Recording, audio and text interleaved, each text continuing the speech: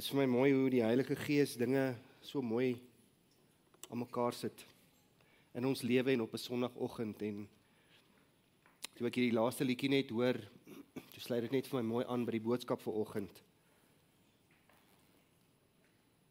Vanoggend wil ek so 'n bietjie met julle praat oor 'n sê dingetjie wat ons almal het. En ek sê dingetjie in aanhalingstekens want dit is eintlik 'n groot sê ding. Ek wil eers vir julle 'n stukkie lees en kom uit Johannes 14.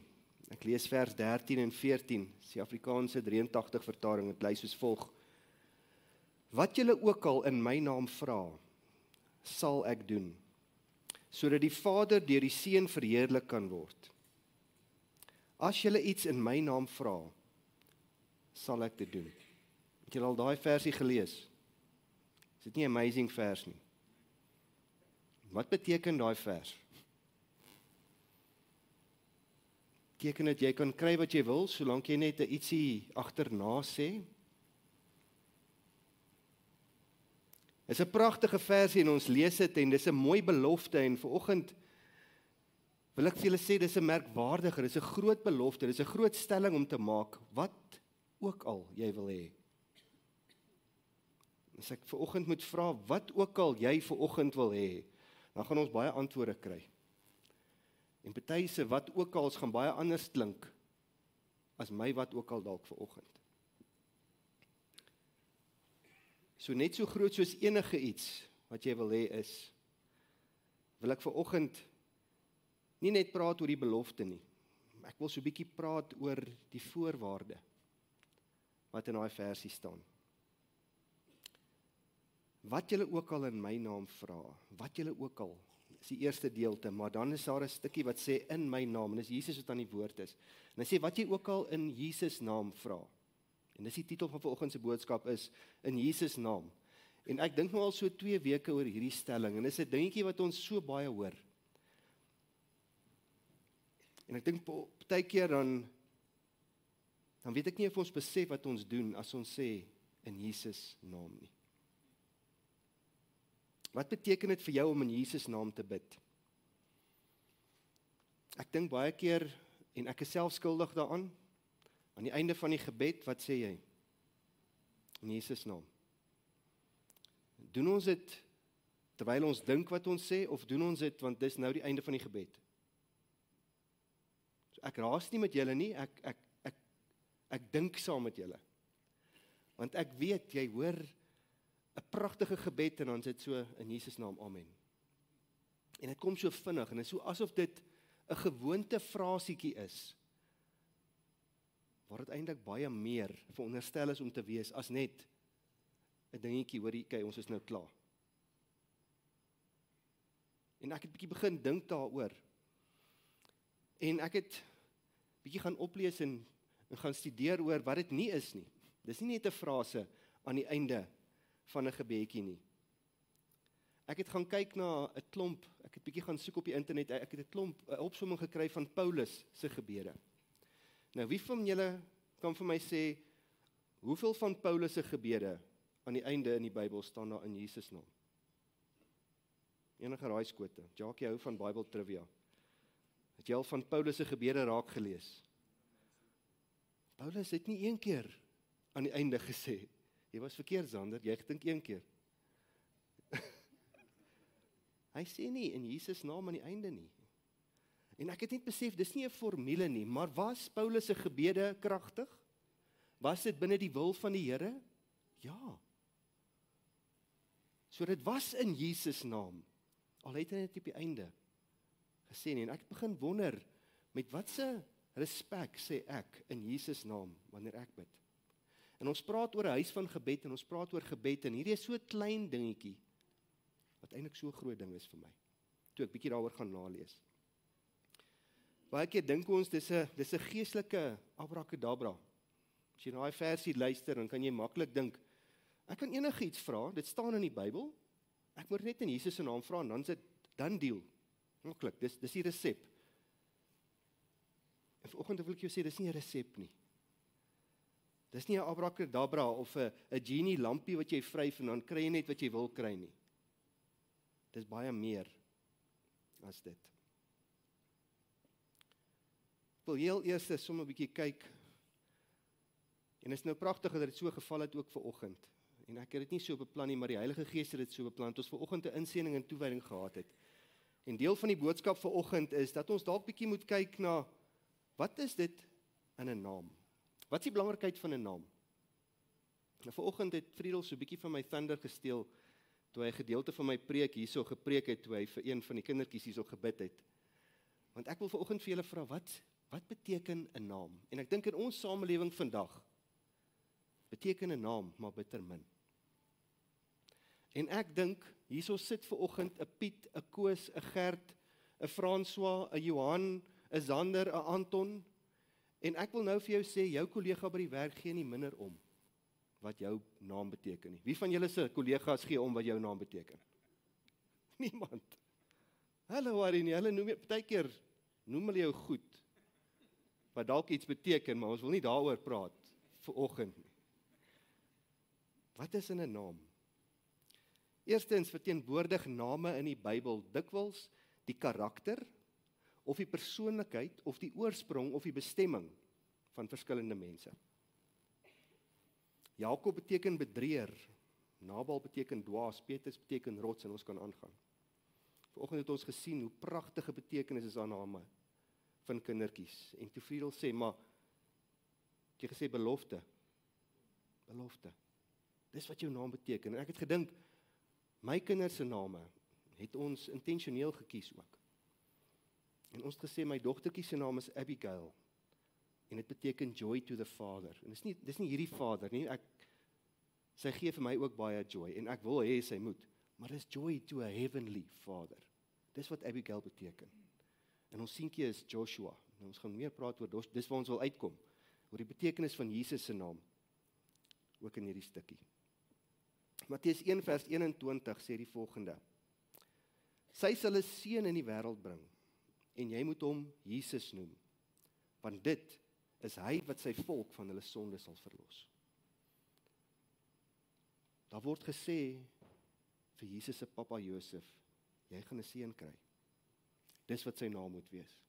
Nou ek weet, baie van ons het ook gebid en gesê, Here, gee ons 'n naam vir ons kinders, en party van ons het name vir ons kinders gekry, maar hierso is dit die naam bo alle name. Word gesê, dit gaan 'n seun wees, en sy naam is Jesus. En wat beteken daai Jesus? En dis ook wat ek wil sê, hoe belangrik is dit, as ons sê in Jesus se naam, wat beteken 'n naam? Nou Jesus, ek kan nou gaan oplees, ek gaan nie vir julle al hierdie goed probeer uitspreek nie, maar dit is in ancient Greek, of in klassieke Latyn, ken ons die woord Jesus. Maar eintlik kom dit van 'n Hebreëse woord, Yeshua. En dis waar Joshua ook vandaan kom. En dis waar my seentjie se naam Joshua vandaan kom. En dit beteken verlosser. Dit beteken dat hy sy mense sal verlos, en ons is deel van mense. Hy is verlosser, Jesus is verlosser, dis wat Jesus beteken. Hy sal sy volk van hulle sondes red. En ek het gedink, maar partykeer praat ons nie net van Jesus nie, ons praat van Here Jesus Christus. En ek het maar kom ons gaan kyk sommer wat beteken dit. Wanneer ons in Jesus naam bid, kom ons bid in die naam van die Here Jesus Christus. Wat beteken Here? Here beteken meester. Veel hulle daaraan geraak vanoggend ook. Hy is ons meester. Wanneer jy sê die Here, my Here, dis my meester. Ek behoort nie meer aan myself nie, ek behoort nou aan hom. Vriel sê baie keer, ek gee myself weg vir hom. Ek gee my meesterskap weg. Hy is my meester. Jesus beteken verlosser.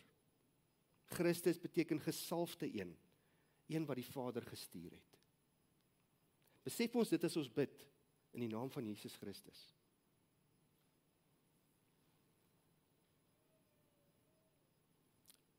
Wanneer jy die Here Jesus aanroep, verklaar jy dat hy jou meester is, dat hy jou verlosser is, dat hy jou redder is, dat hy die gesalfde een is wat gestuur is vir jou en 'n duur prys betaal het.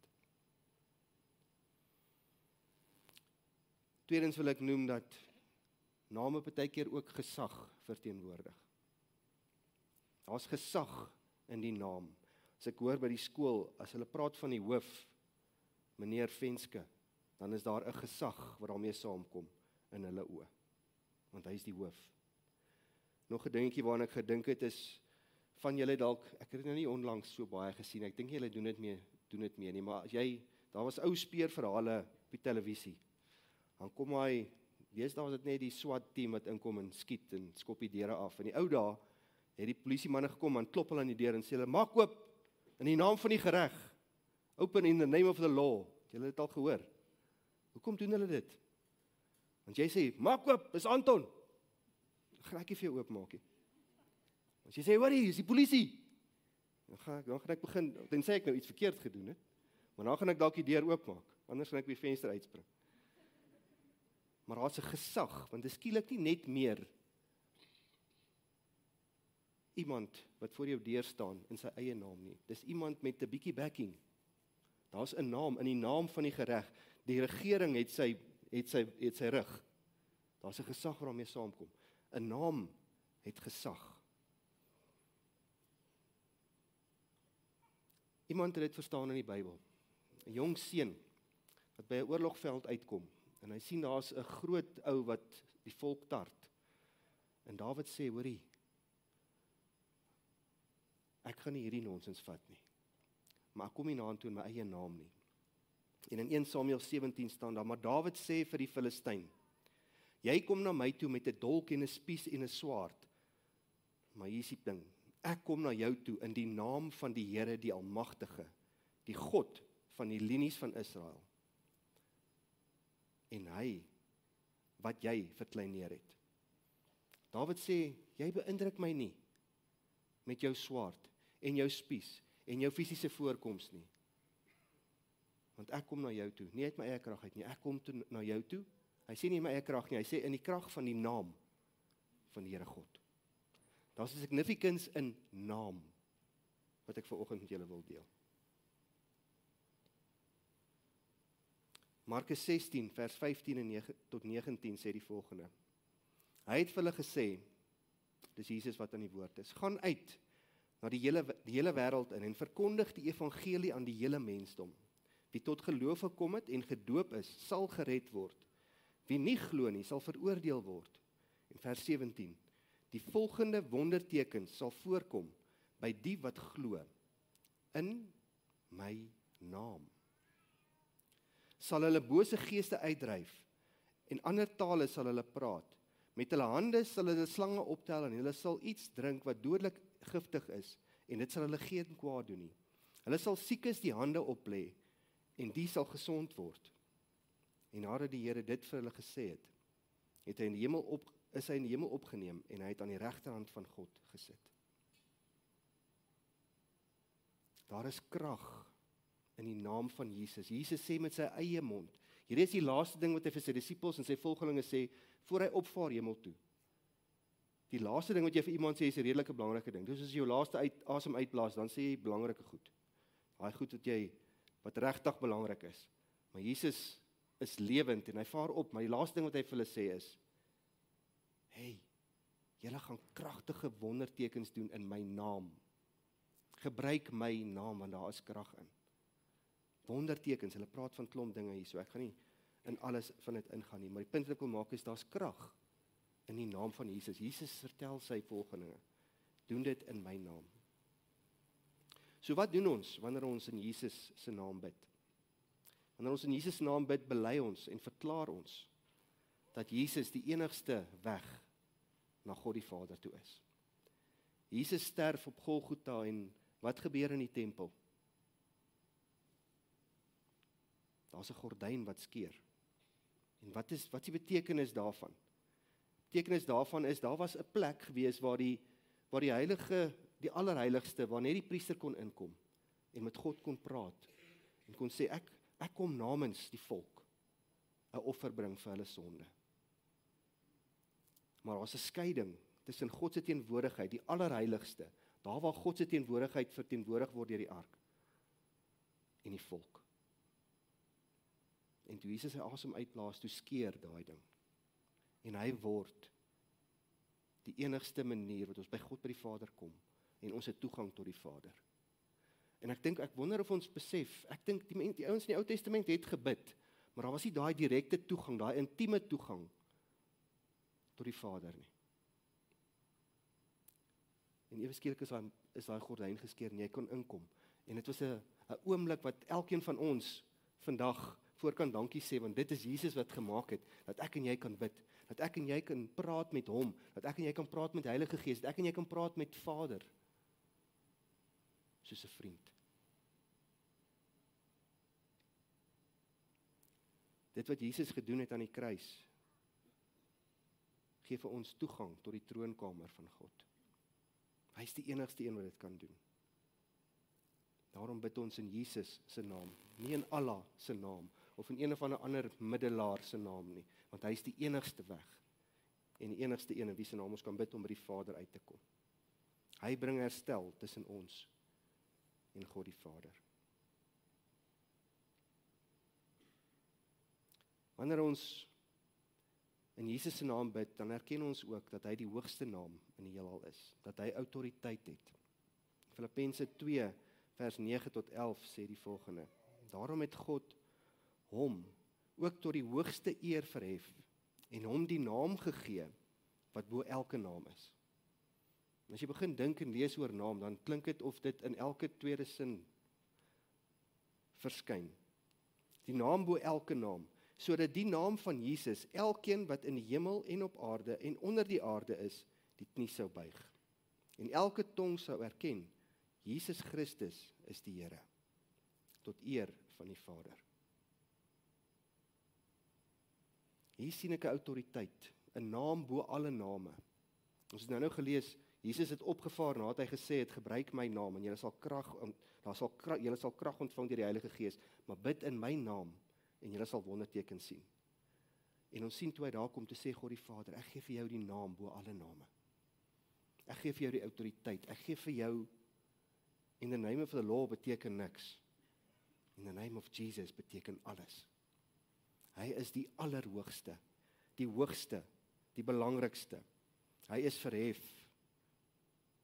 Dis die grootste naam in die heelal.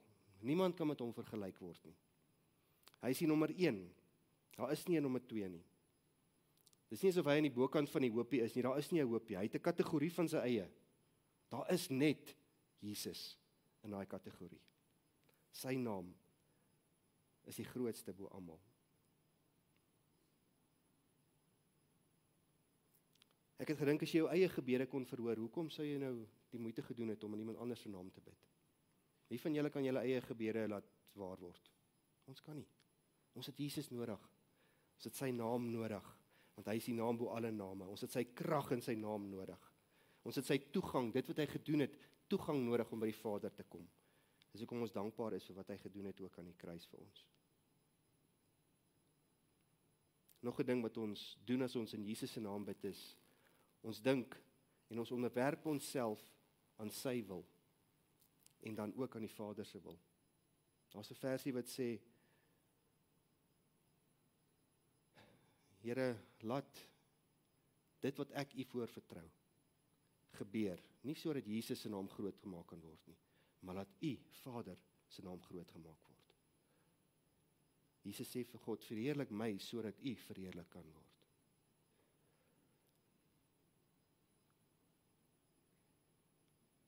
As ons bid in Jesus naam, dan sê ons nog 'n dingetjie. Dis nou nog 'n sê dingetjie. Het jy al gehoor, party mense sê as die Here wil. Ek weet 'n atletiek afrigter, hy sê altyd, sê my praat en ons het klaar gepraat en sê as die Here wil, ons sien ons mekaar weer môre. As die Here wil, dan doen ons dit as die Here wil. En dan wonder ek, dis so 'n mooi ding om te sê, maar besef hy wat hy sê? En Jesus besef wat dat dit nie 'n te sê dingetjie is nie, en dat dit 'n ernstige ding is, en hy is in die tuin van Getsemane, en hy is besig om te bid, en hy weet wat vir hom voor lê, en hy vra vir God die Vader, hy sê, Here, laat hierdie beker by my verbygaan. Maar wat sê hy daarna? Hy sê, nie my wil nie, maar U wil.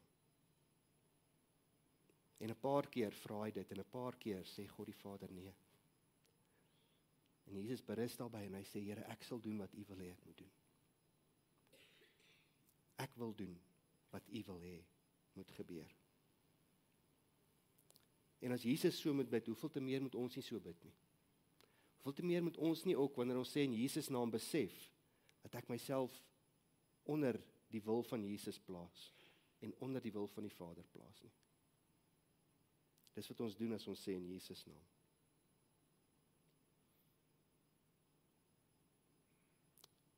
Ek dink wanneer ons bid en nadat ons harte voor God uitgestort het, moet ons eintlik sê, Here Jesus, ek wil hê wat U wil hê. Wys vir my wat U wil hê, ek moet doen. En daar's nie fout om te vra vir jou eie behoeftes nie. En God sê, kom na my toe en kom vra vir my, kom stort julle harte uit op my. Maar hy sê ook, mag dit wees binne my wil. Wanneer Jesus ons in sy naam bid, dan vra ons dat die uitkoms 'n ontmoeting sal wees van iemand met die Here, dat hy verhoog sal word, hy geëer sal word deur die antwoord op jou gebed. Ek dink Jesus doen wondertekens en hy bid vir mense en hulle word gesond. Hoekom? Sodat hy God die Vader vir hulle kan wys. Sodat hulle hom kan sien, sodat hulle hom kan ontmoet, sodat hy verhoog kan word. Dis hoekom Jesus se gebede verhoor word, want dis die wil van die Here.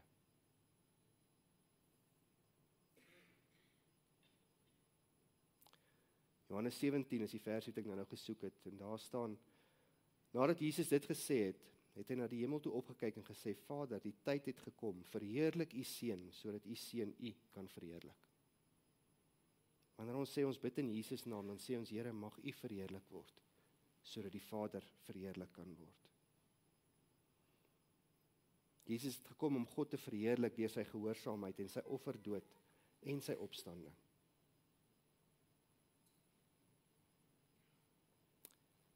Wanneer jy in Jesus naam bid, vra jy dat alles waarvoor jy vra ooreenstemmig sal wees met God se karakter. Ons het nou gepraat van name, as ons kyk na die name van God, pragtige boodskappe oor dit wat die name van God beteken. En dit is nie net 'n naam wat iemand gegee het nie, dis sy karakter, dis wat hy doen. Jehovah Jireh, my provider, he provides, dis sy karakter. Soos in Jesus naam bid ons, dat waarvoor ons vra ooreenstemmig sal wees met God se karakter, met God se wil, met God se woord.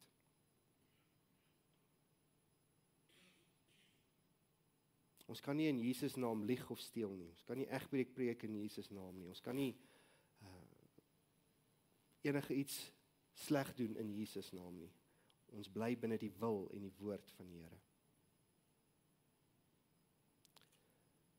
Ons bid in ooreenstemming met wat Jesus sou bid, en ek het gedink aan daai armbandjies. Ons dra baie keer dink, wat sê daai armbandjies?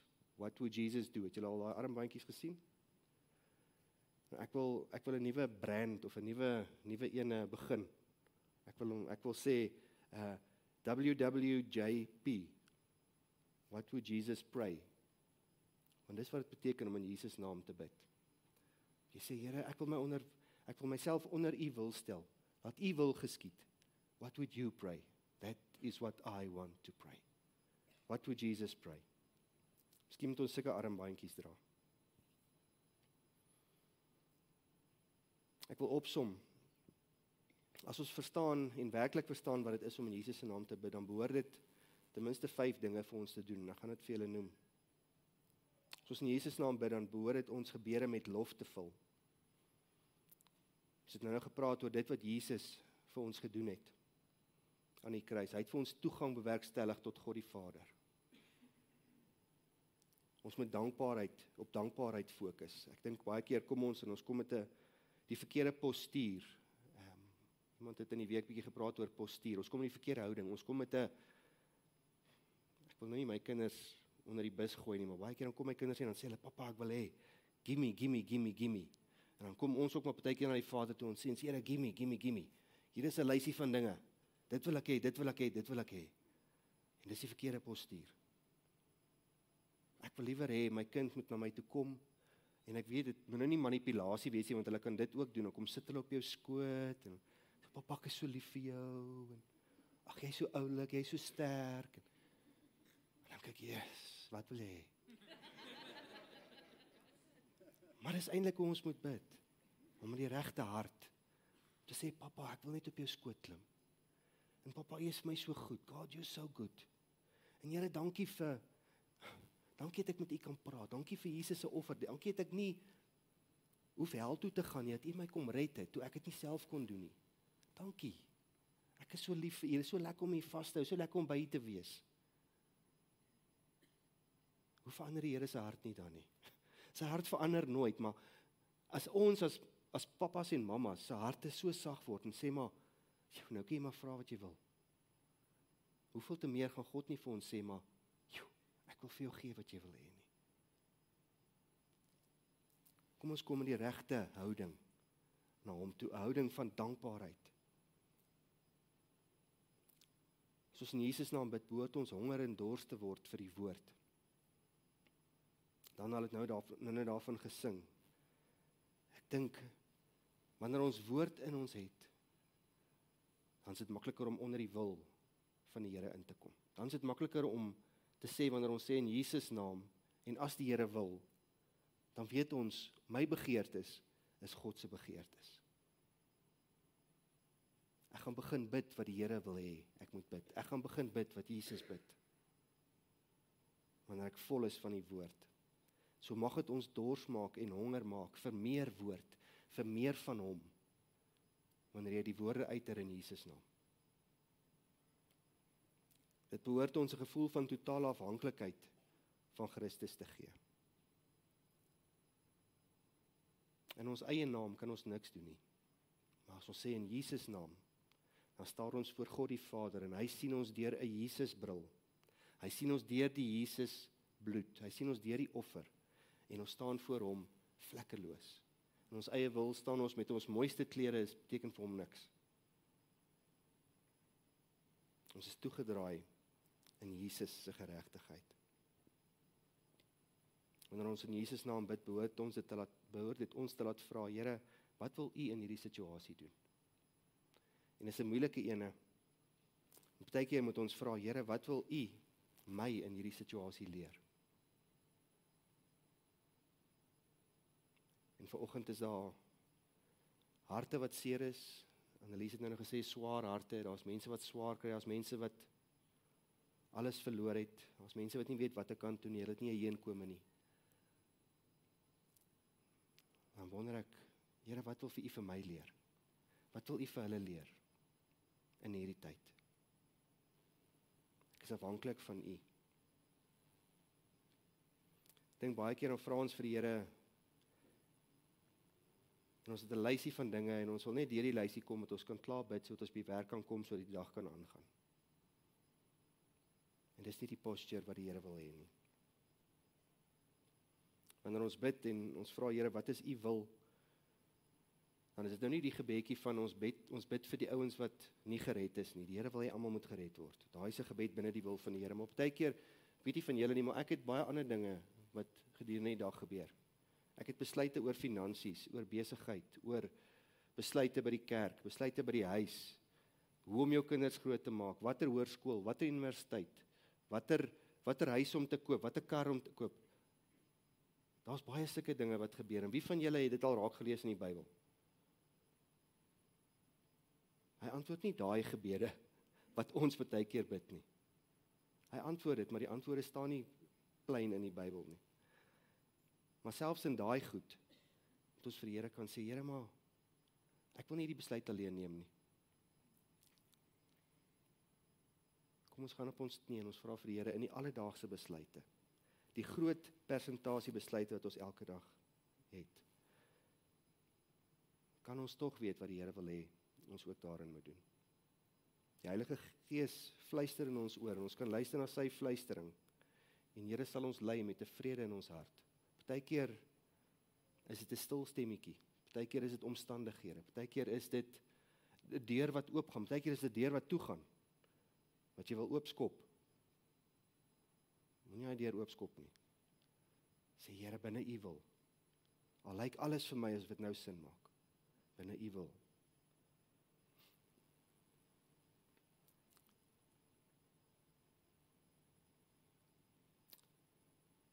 Ek het gepraat oor ons eie behoeftes, dat ons in God se wil is, en ek dink partykeer aan ons eie behoeftes is baie selfsugtig.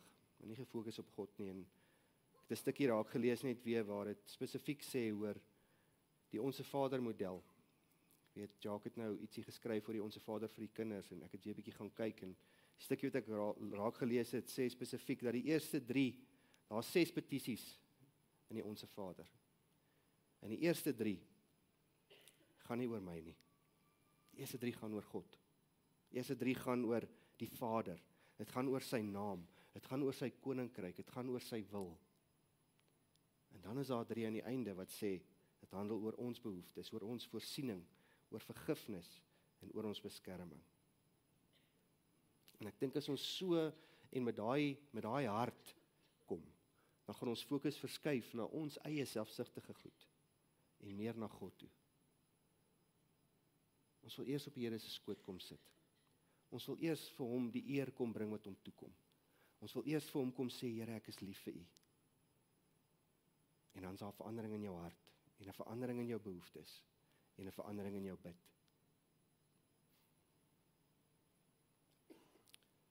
Miskien moet ons gebede begin met in Jesus naam, in plaas van daarvan om dit te eindig. Sê, Here, ek kom na u toe in Jesus naam, want Jesus het die weg oopgemaak vir my om met u te kan praat. Dankie Jesus.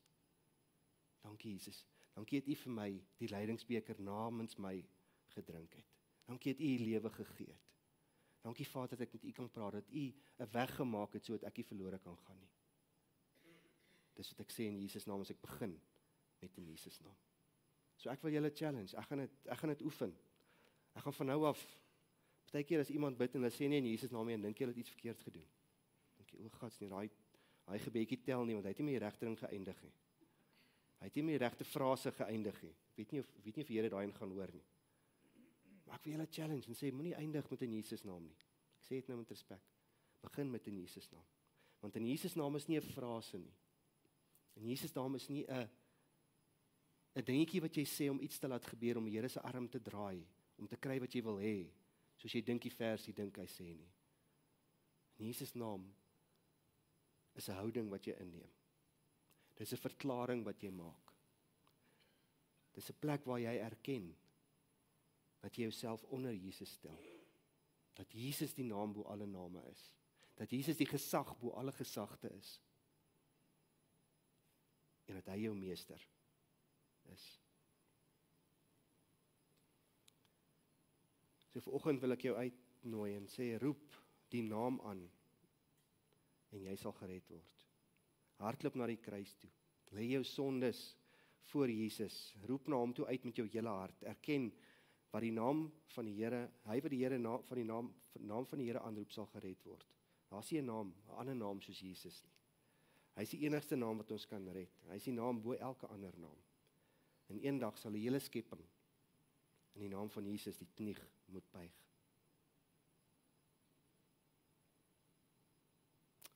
So dis die naam wat ons gebruik wanneer ons bid. Ek het 'n liedjie wat ek graag vir julle wil speel. En dis Kathy Nicol wat hom speel, en ek wil vir julle die lirieke lees, net ter afsluiting, en ek wil vra dat jy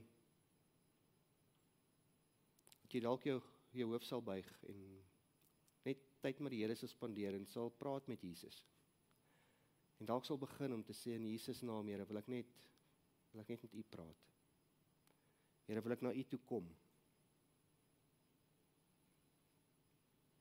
Ek wil vir u dankie sê vir wat u vir my gedoen het. Dankie vir die weg wat u vir my gemaak het. Here, dankie vir die autoriteit wat ek het in Jesus se naam. Dankie vir die oorwinning waarin ons kan lewe in Jesus naam. Dankie vir krag, vir uitkomste in Jesus naam. Dankie vir die krag van gebed wanneer ons dit in Jesus naam bid. Dankie Here vir wonderwerke wat gebeur in ons lewens wanneer ons dit in Jesus naam bid. Dankie vir uitkomste. Dankie vir antwoorde wanneer ons dit in Jesus naam bid. Die liedjie gaan soos volg.